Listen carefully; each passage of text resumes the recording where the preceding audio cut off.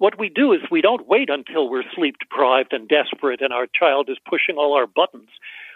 We begin proactively to think through what our goals are, what are some ways to respond, how to be an even better parent, perhaps, than our parents were to us, depending on the experience we had. So we're not plunging in anew each time a new situation happens. We have already given a lot of thought, if we're lucky enough to have a co-parent, to have a lot of dialogue, a lot of conversation about what our goals are and how we can solve problems with children rather than unilaterally imposing our demands on them. That is Alfie Kohn. I'm Rich Bolus, and this is the Dad Mindset Show. I hope this podcast finds you well. I want to say a big thank you to everyone who's rated and reviewed the podcast. It really helps people find it, and I read all of them. This week, I've been re-listening to some of my favourite episodes, and I wanted to reshare this gem with Alfie Kohn with you because it's had such a huge amount of listeners say that it, along with Alfie's book, Unconditional Parenting, has had a really big impact on them and helped them reframe their approach to parenting. If you listened to this episode back in 2021, I would urge you to continue listening to it once more, as if you're anything like me, you might have forgotten a bunch or just might be in a little better place now for some of the ideas to land better. If this is the first time you've heard of Alfie Kohn, though, I cannot recommend enough that you check out his book, Unconditional Parenting. I think it's essential reading for any parent with a growth mindset, which is you, by the way, because you're listening to this podcast, and who wants to figure out how to show up as a better parent, which is also you. Anyway, whether it's your first time or your 50th time, I hope you really enjoy this conversation with Alfie Kohn.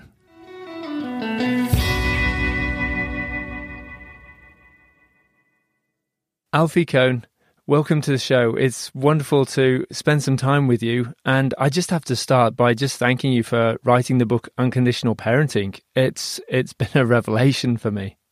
Oh, I'm delighted you liked it. Now, can you tell me a bit about your inspiration behind writing Unconditional Parenting?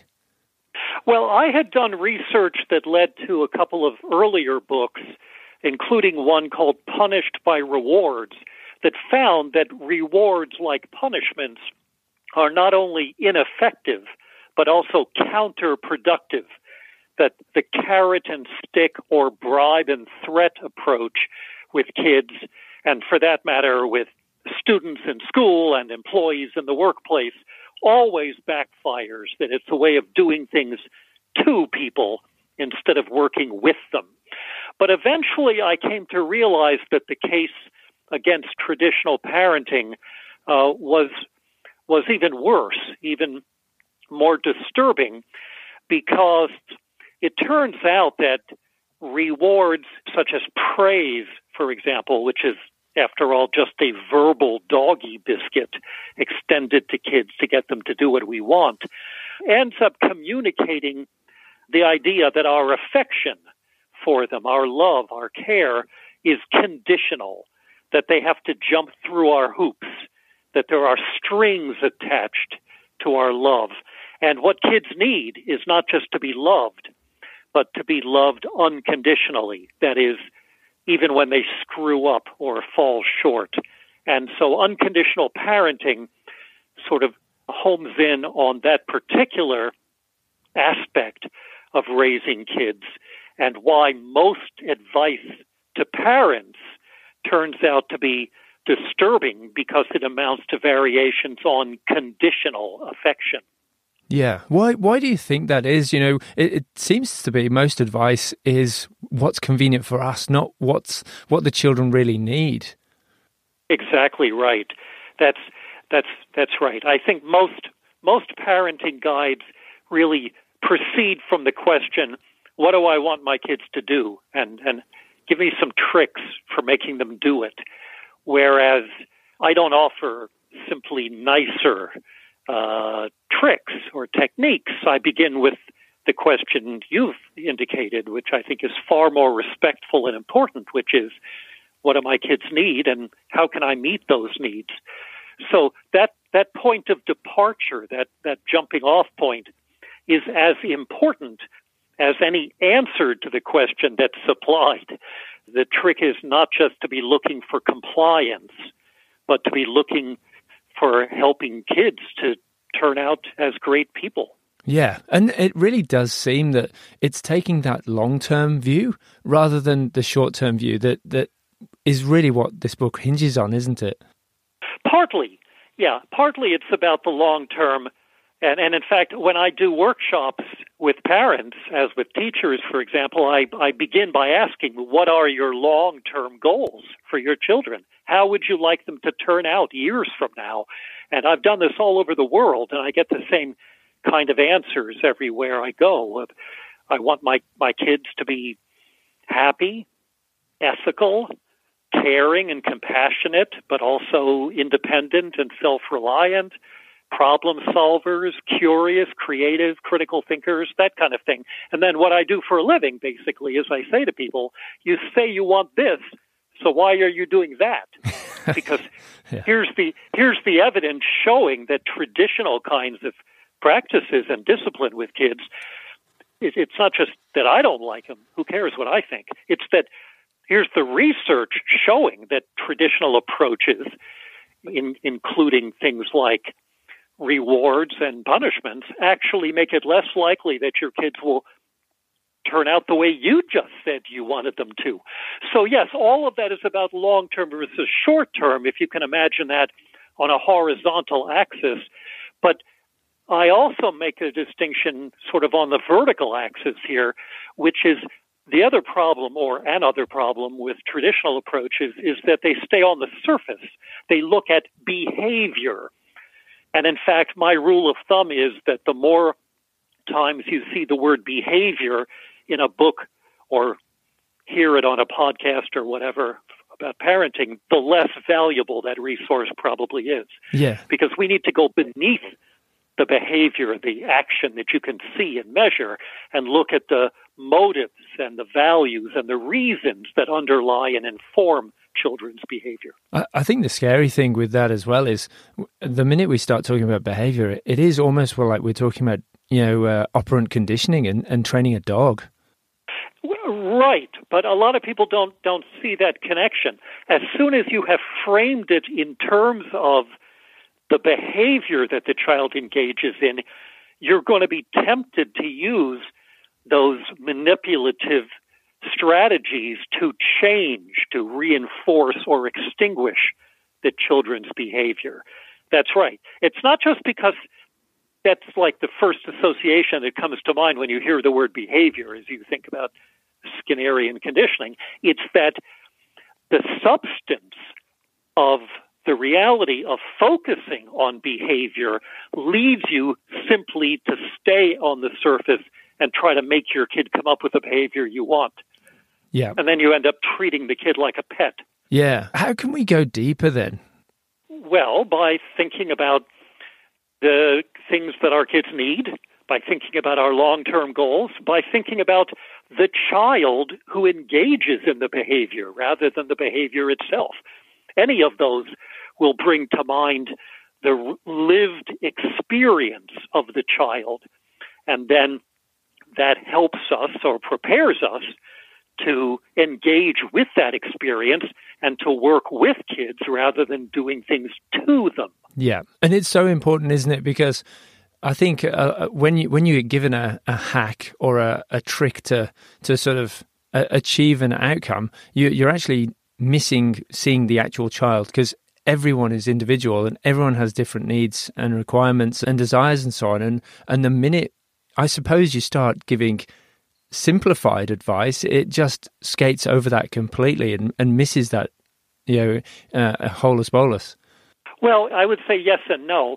If, on the one hand, if people were completely unique, then there would be no point in writing a book or having a podcast about this. So there are some shared needs that all human beings and all children have. For example, to be able to have some say about their own lives or to be loved unconditionally, to take two examples.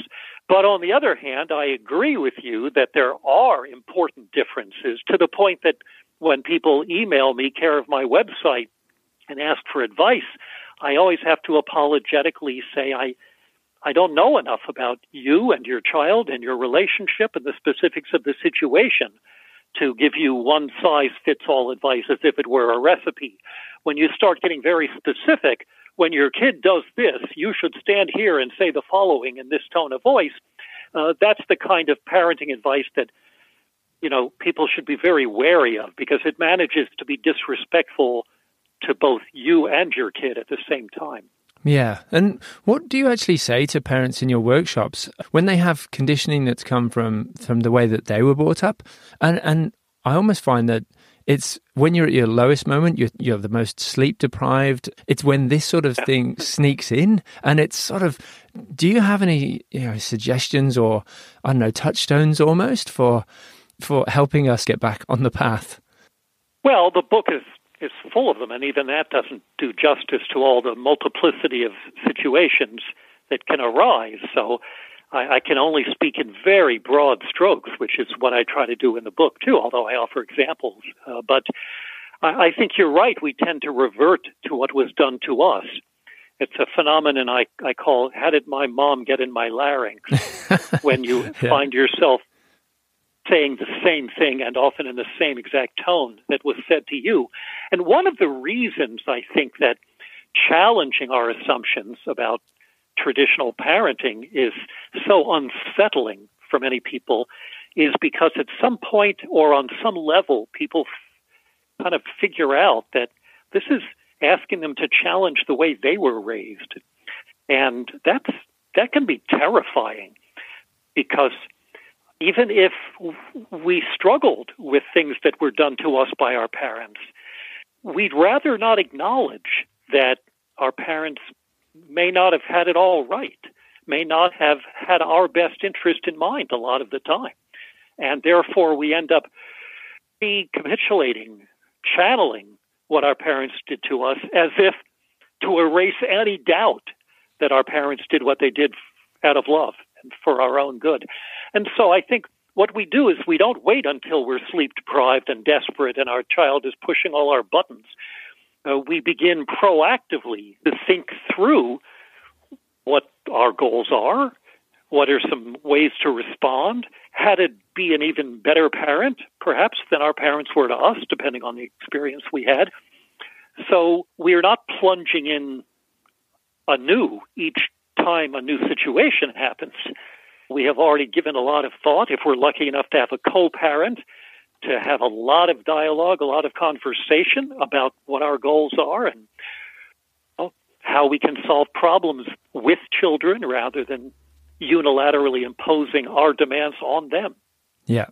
I think for me, one of the most helpful exercises you mentioned is actually putting ourselves in the shoes of our child in any given moment to really try and see it from their perspective, because it's so, I don't know, it's so easy to just not see that at all. Yep. That's what psychologists call perspective taking, imagining the point of view of somebody else. It's slightly different from empathy, with which it is sometimes confused. When we're empathizing, we're actually feeling along with the other person. But perspective taking is a cognitive act of imagination. And I think of it as coming in two stages. The simplest version is simply to say, what if somebody said to me or used the tone on me that I just used on my child? How would it make me feel? But that's not enough, because your child isn't you. And so the next stage is to ask, how does this look from her point of view? Even if you're okay with it, she may not be, because you're not the same person. And that more specific version of perspective taking is very powerful. And in fact, research has shown that parents who do this on a regular basis try to stop and figure out, but how does it seem from the kid's perspective, tend to be better parents by multiple criteria.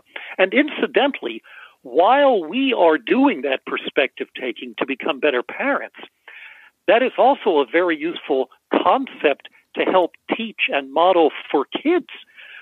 Because if they are raised and get in the habit of imagining in their lives, but what does this class seem like from the teacher's point of view? Or when I just said that to my friend and she looked a little hurt, how did she take it? That's what helps to create a morally sophisticated, good human being. Yeah. And you also go into how almost to help children become deep thinkers as well. Yes. Yeah, there's an intellectual component to this as well. That's right. It helps. It's a way that social, moral, and intellectual development all come together. Yeah. One of the things I think that really sort of stuck in my mind was it's almost like the short-termism, I guess, of a lot of parenting advice really kind of undermines, I think, what a parent's long-term objective would be, that they actually want to raise children in a way that the children will want to spend time with them when they're older. And yet, most of the advice doesn't do that. If you think of how it impacts the child and they grow to resent you as a parent later, it's kind of almost this approach, the unconditional parenting, has much better aligned, process for achieving both parties' objectives, I think. Yeah, no, that's absolutely right. There was an American parenting advisor several decades back called Thomas Gordon, who wrote a book called Parent Effectiveness Training, PET, and he had a line in his book that really grabbed me, even though I read it before I was a parent myself. He said, the more you use power on children to get them to do what you want, the less influence you'll probably have on their lives. And I knew then that if I had kids someday, which I did, I would kind of like to have some influence on their lives and have them want to hang out with me when they had a choice in the matter. Yeah. And you don't do that by just giving kids things, just buying them presents or ice cream or something like that, or telling them they can do whatever they want, even when it doesn't make sense. The way you become good company for your kid, the way you become the kind of person they will look to ask advice of and just want to socialize with, is by treating them respectfully, by doing perspective taking, by doing a lot more asking than telling. Yeah, and all of that. Yeah, I think that's right. That's a very important criterion to keep in mind in thinking about how we act with kids. Are you not only setting up your child to be a good human being, happy, ethical, compassionate, all the rest of that stuff, but also setting up the possibility of a strong, respectful, mutual relationship when your child and you are older. Yeah. And what advice or what would you actually say to yourself if you could wind back the clock and go to that time when you were just planning a family? Well, I don't think there's any one, in my own case, I don't think there's any one specific thing. I created a book after I had started this process to try to put my thoughts in order for myself and hopefully to be of some benefit to other people. Well, I can absolutely attest that it's been a huge benefit to at least one other person, and I'm sure many, many millions more. So I just want to say thank you. It is absolutely the best book I've read on parenting. So I really think that I love your idea that you're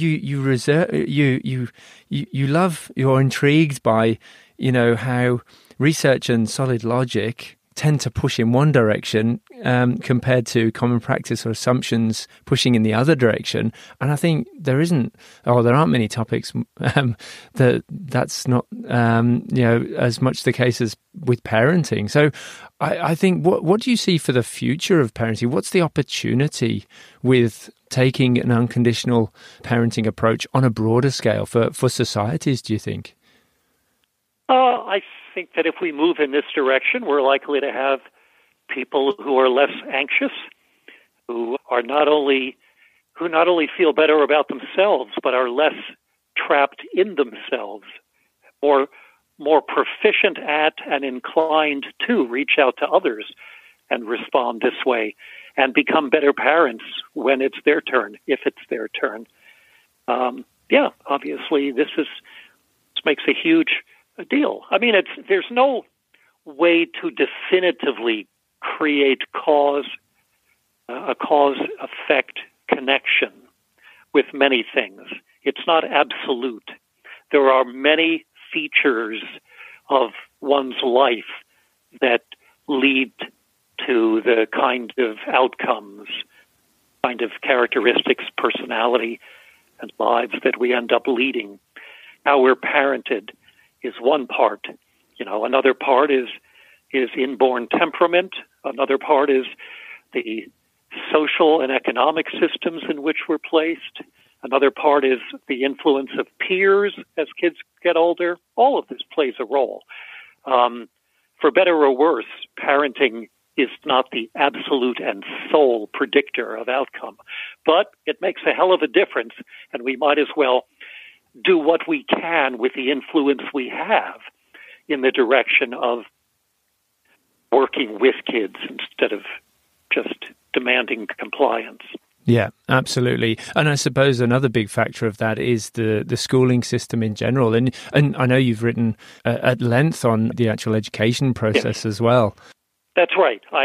I've written a number of books about education, which is another area where good logic and evidence point in one direction, and yet common practice pushes in another. I've challenged standardized exams, homework, grades, a fact-oriented curriculum, and again, punishments and rewards, but in a school setting. There are terrible programs out there that treat students like pets to get them all to obey at the school-wide level or classroom management level. And the other connection between home and school, the other observation that I've made in my work based on a lot of research, is that kids learn how to make good decisions by making decisions, not by following directions. Yeah. So the best teachers, like the best parents, are empowering kids to have more say about their own lives rather than just demanding obedience. Yeah, and that was a key tenet as well, wasn't it? There's this involving children in the decision-making as early as possible. Yes, that's right. And in a way that's developmentally appropriate, of course. A 3-year-old does not have the capability of making the same kinds of decisions, often open-ended questions, the way a 13-year-old would.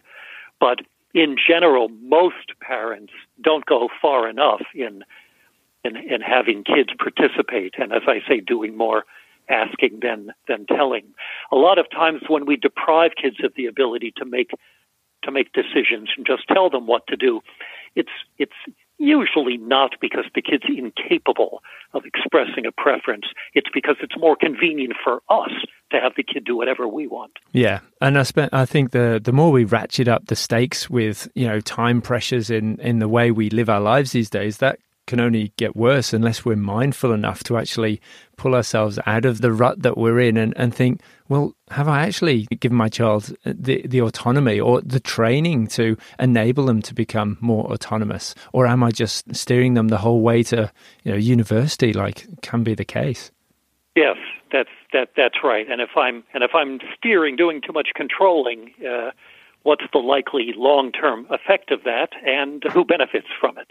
Those are the questions to ask.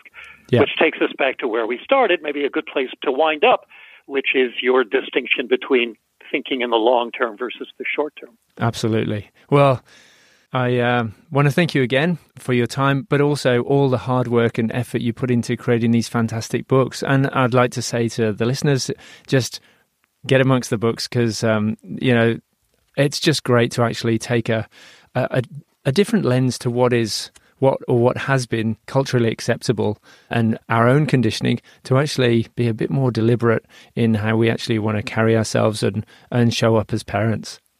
Nicely said. Thanks so much for having me on. Well, thanks for listening. If you enjoyed that chat with Alfie, if you could click some stars to rate it on your podcast player, or if you're keen to procrastinate getting something else done, you could always head over to the rate and review section on your podcast player and write a little note describing what you think of the show. I read every single review, and it really helps other people discover the podcast. If you'd like to find out more about Alfie and read some of his books, head on over to Alfie Kohn, that's ALFIEKOHN.com. Seriously, your future children will thank you. I'll also put notes on the website, thedadmindset.com, which is also where you can subscribe to the weekly newsletter that alerts you when a fresh Dad Mindset episode is ready for your listening pleasure. Anyway, that's all from me, I hope you have a great week and enjoy your caffeinated beverage.